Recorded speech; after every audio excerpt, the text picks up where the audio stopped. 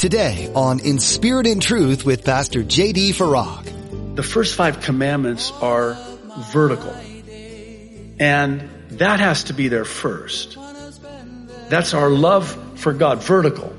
And the second 5 commandments are horizontal. Our love for others, loving them as ourselves. Is that not how the law is fulfilled? And if you don't have the vertical first, then you won't have this horizontal love for others as a result. You're listening to In Spirit and Truth, the radio ministry of Pastor J.D. Farag of Calvary Chapel, Kaneohe. Pastor J.D. is currently teaching through the book of 2 Corinthians. God gave us the 10 Commandments for a reason. He knew what He was doing when He laid them out. In his message, Pastor J.D. points out that the first half of the commandments concern our relationship with God, and the second half is with others. Following this example, we must have our relationship with God right before we can show true love to others. Now be sure to stay with us after today's message to hear how you can get your own copy of this broadcast. Subscribe to the In Spirit and Truth podcast or download the In Spirit and Truth iPhone or Android mobile app. Now here's Pastor J.D. with today's edition of In Spirit and Truth in 2 Corinthians chapter 13. 2 Corinthians chapter 5, verses 18 through 20. Paul takes it even a step further and sort of expounds on this. He says, "Now all things are of God, who has reconciled us to Himself through Jesus Christ, and has given us the ministry of reconciliation. That is, that God was in Christ reconciling the world to Himself, not imputing their trespasses to them." That's grace. "And has committed to us the word of reconciliation. Now then, we are ambassadors for Christ. As though God were pleading through us, we implore you on Christ's behalf, be reconciled to God." This is Paul's ministry. This is that which God had called Paul to, this ministry of reconciliation. First, by grace with God through Jesus Christ, and then once we're restored to God, reconciled, reunited to God, we can be reconciled one with another. Here's what I'm thinking. It's only when, and I want you to think through this with me, it's only when we've tasted from this cup of grace that we can then also taste of the love of God. And when we taste of the love of God and see that He is good, it comes packaged with a love for God's people. You show me a Christian who loves God, and I will show you a Christian who loves God's people. And conversely, you show me a Christian who does not love God, and I'll show you a Christian who cannot love God's people because of it. And by the way, this is why the first 5 commandments are about us loving God. And the second 5 commandments are about us loving our neighbor as ourselves. And there's an interesting typology of sorts in that the first 5 commandments are vertical. And that has to be there first. That's our love for God, vertical. And the second 5 commandments are horizontal. Our love for others, loving them as ourselves. Is that not how the law is fulfilled? And if you don't have the vertical first, then you won't have this horizontal love for others as a result. And there's a picture of the cross in the 10 Commandments. You cannot love others if you don't have the love that you have for God and that God has for you. When I was first married, I was such a jerk when I really was. I've confessed this, okay?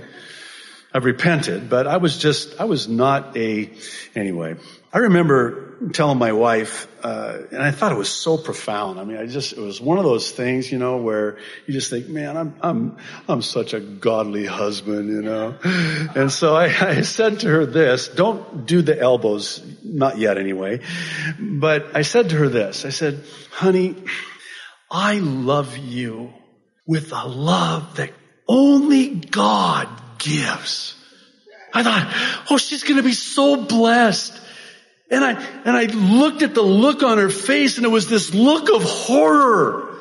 And she says to me, she says, you mean to tell me that I am so unlovable that you can't muster up any love in and of yourself, that I'm so unlovable, the only way you can love me is if God gives you a love for me? Where did you get that? Wives, how do you do that? Listen, us husbands have a hard enough time as it is. Don't do that. I mean, we think we're being so loving, and you take that and you do that, and I don't know how you do that, and so don't do that. But anyway, in theory, it was true. Because the love that I had for her was the love that we're told husbands are to have for their wives. Husbands, love your wives as Christ loved the church and gave himself for her. When I have that love from God and for God vertically, then as a result, I'll have the love for my wife and others horizontally. That's how it works. Now, what's the source of this? Grace. You'll forgive the oversimplification. I'll kind of unpack that. But it starts with the embrace of God's grace. And here's how it works.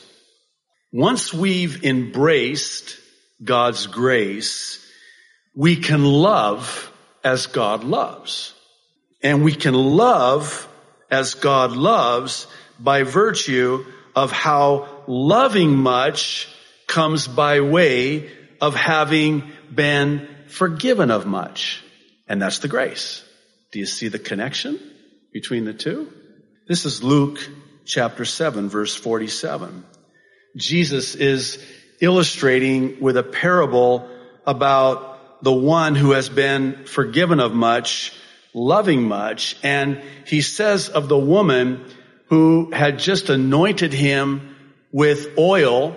This oil, some believe, would be valued at about the amount of somebody's annual salary.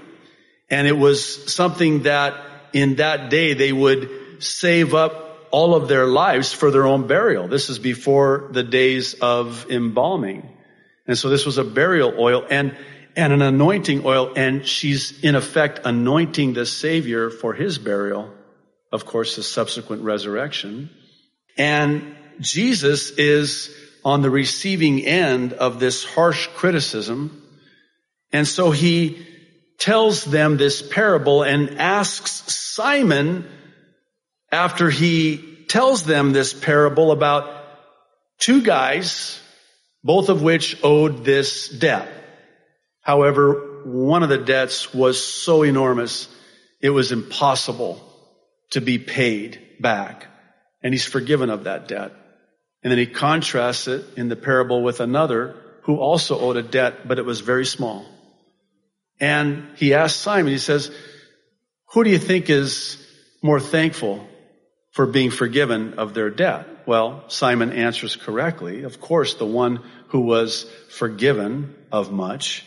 And then Jesus, in response to the woman, says, her sins, which are many, are forgiven, for she loved much.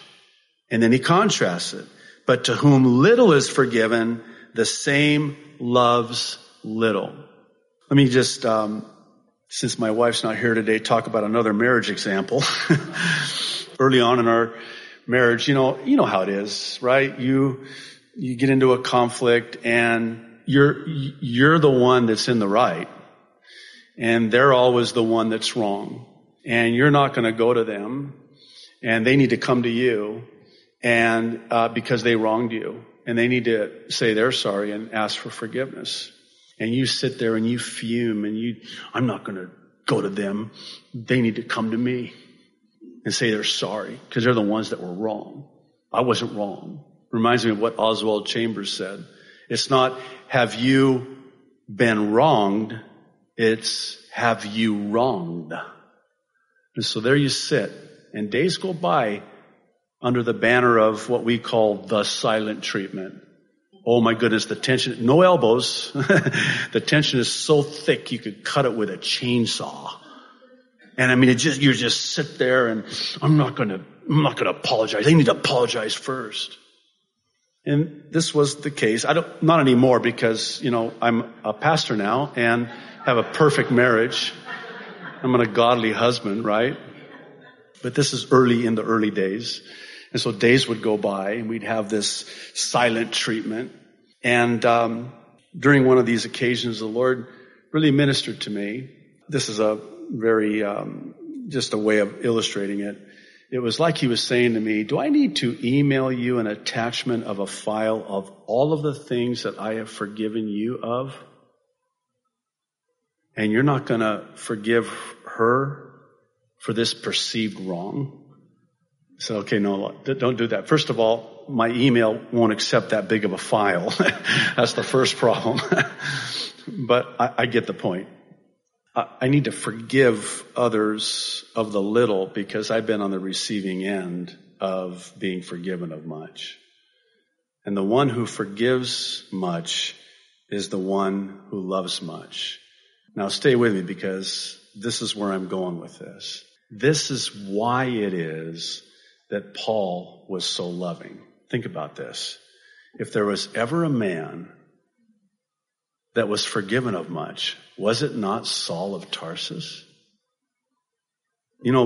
Before he was Paul the Apostle, he was Saul of Tarsus, a man to be feared, which is why we have the account in Scripture that when the early church was told that Saul of Tarsus is coming, they're like, run! He's going to have us put to death. He said, no, you don't know what happened, do you? You didn't hear. He got saved. No. That'd be like Osama bin Laden getting saved. That'd be like the Islamic State. Not possible. No, that's what he was seen as. He was terrorizing the early church. You could call him a terrorist.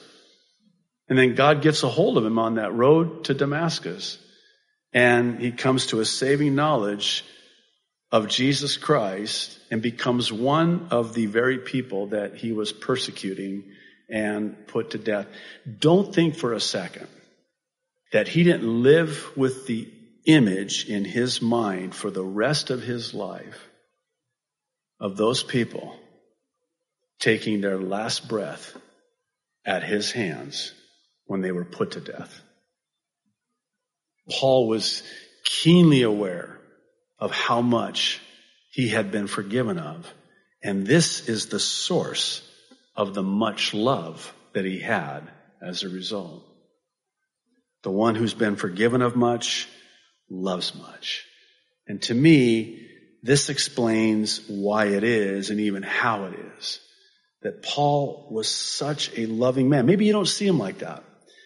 Maybe you see the apostle as this gruff and rough, hard-driven, in-your-face, unflinching fearlessness. I don't see Paul that way. I see a man who was a very loving man. So much so that he was willing to do the hard thing. And that's why we even have what we have here in this second epistle, and really the first epistle as well to the Corinthians. Simply put, Paul was on the receiving end of God's amazing grace. I would suggest that the Christians who have the most grace and are the most loving have themselves known intimately God's grace and God's love and God's forgiveness. And they're the ones that are quick to forgive because they themselves have been forgiven. What really Paul is saying is you need to be restored. You're a church that is in desperate need of reconciliation and restoration. And here's how you can get there.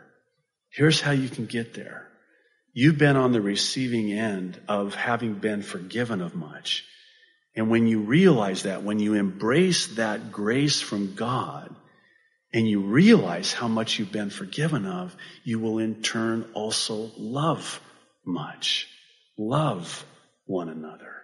And when you love one another, you'll be reconciled one with another.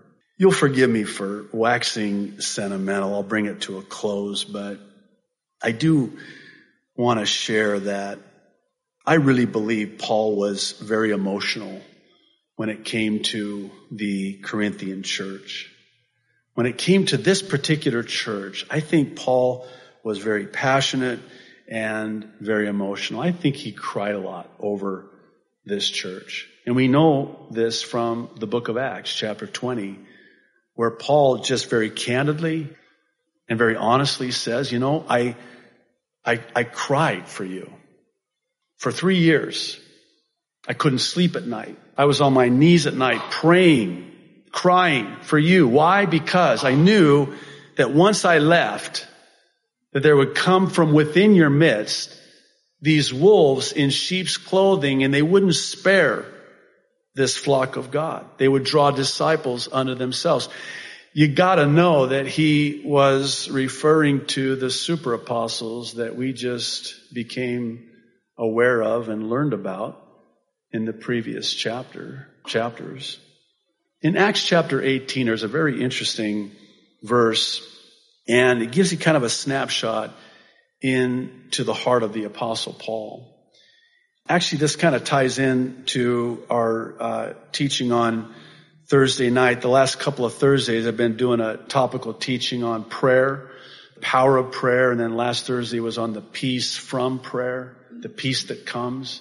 And I talked a lot about fear and how that when we're afraid, when we're terrified, when we're anxious, when we're worried, when we fret, when we fear, we're actually in pretty good company with many a man and woman of God, mightily used of God in Scripture.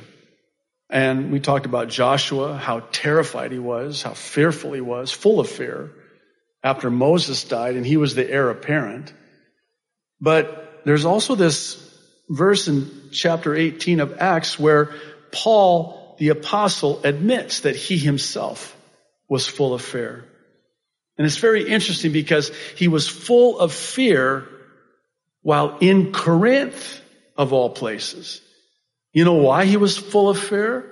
He was full of fear because they were seeking to kill him. And so the Lord appears to him in a vision and says, Paul, don't be afraid. Don't be afraid. Keep speaking. And here's why. I have many people in Corinth that are going to get saved. Do not be afraid. I will be with you. None of these things will happen to you. I will be with you. Do not be afraid. You stay there. And we're told that he stayed in Corinth for 1.5 years. And oh, by the way, this might explain this love that Paul had for the Corinthians, why it is that he would spend more time with them than he did with any other church, with the exception of the church of Ephesus. I liken Paul's love to a parent's love for a child with special needs, or if you prefer, the love that a parent has for a sick child. You know how it is when one of your children is not doing well, they're unhealthy, they're sick, you give them more attention. You have to, they have more needs.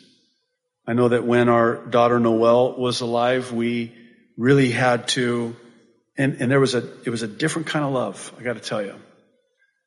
When your daughter is dying, it's a different kind of love. And I liken Paul's love to this church that was so unhealthy. It was so unhealthy. And that's why he gave them so much attention and so much love. It was for that reason. And that's why, again, I believe it is that he spent more time there. And if you were to take 1st and 2nd Corinthians and you just kind of take the main theme from both of these epistles, I think it comes down to one word. And that word is love. That word is love. And that's how I want to close I'm having a hard time, right? Leaving Corinthians, I'm having a hard time bringing this epistle to a close, but I'm going to do so by reading the famous love chapter, if you'll indulge me, in 1 Corinthians 13. I think it sums everything up perfectly. Follow along if you want to turn there. I'll begin in verse 1, 1 Corinthians 13.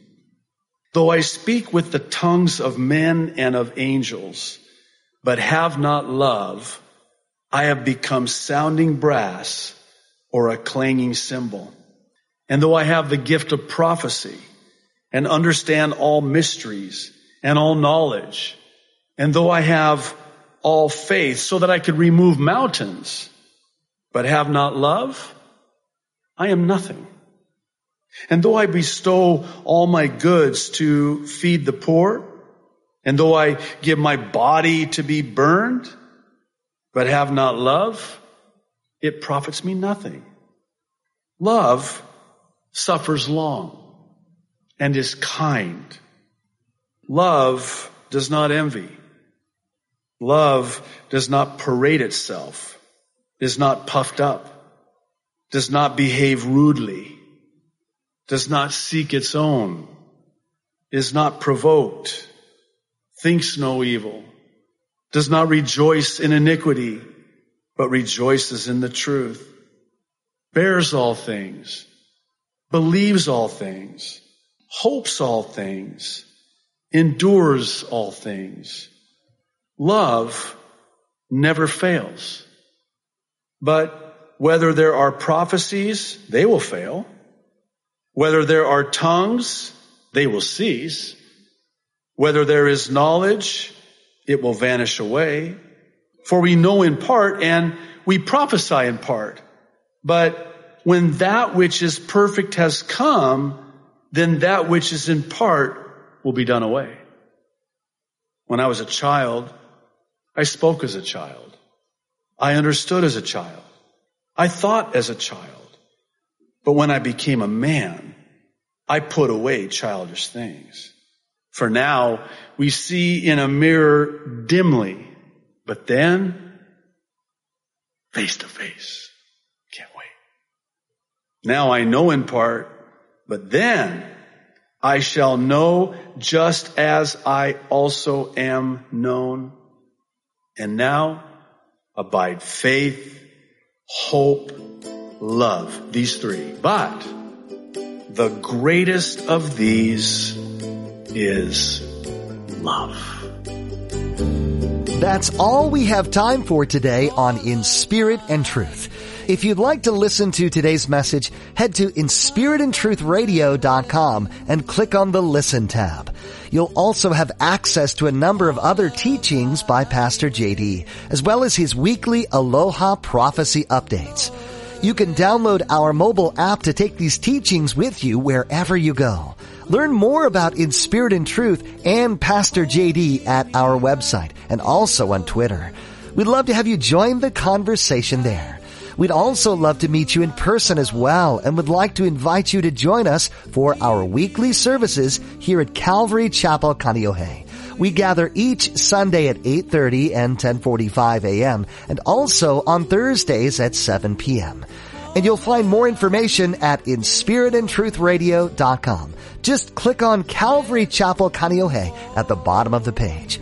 Before we end today, Pastor JD has an encouraging word to share with you. It is such a blessing for me personally to be able to share God's Word with you on each edition of our In Spirit and Truth radio broadcast.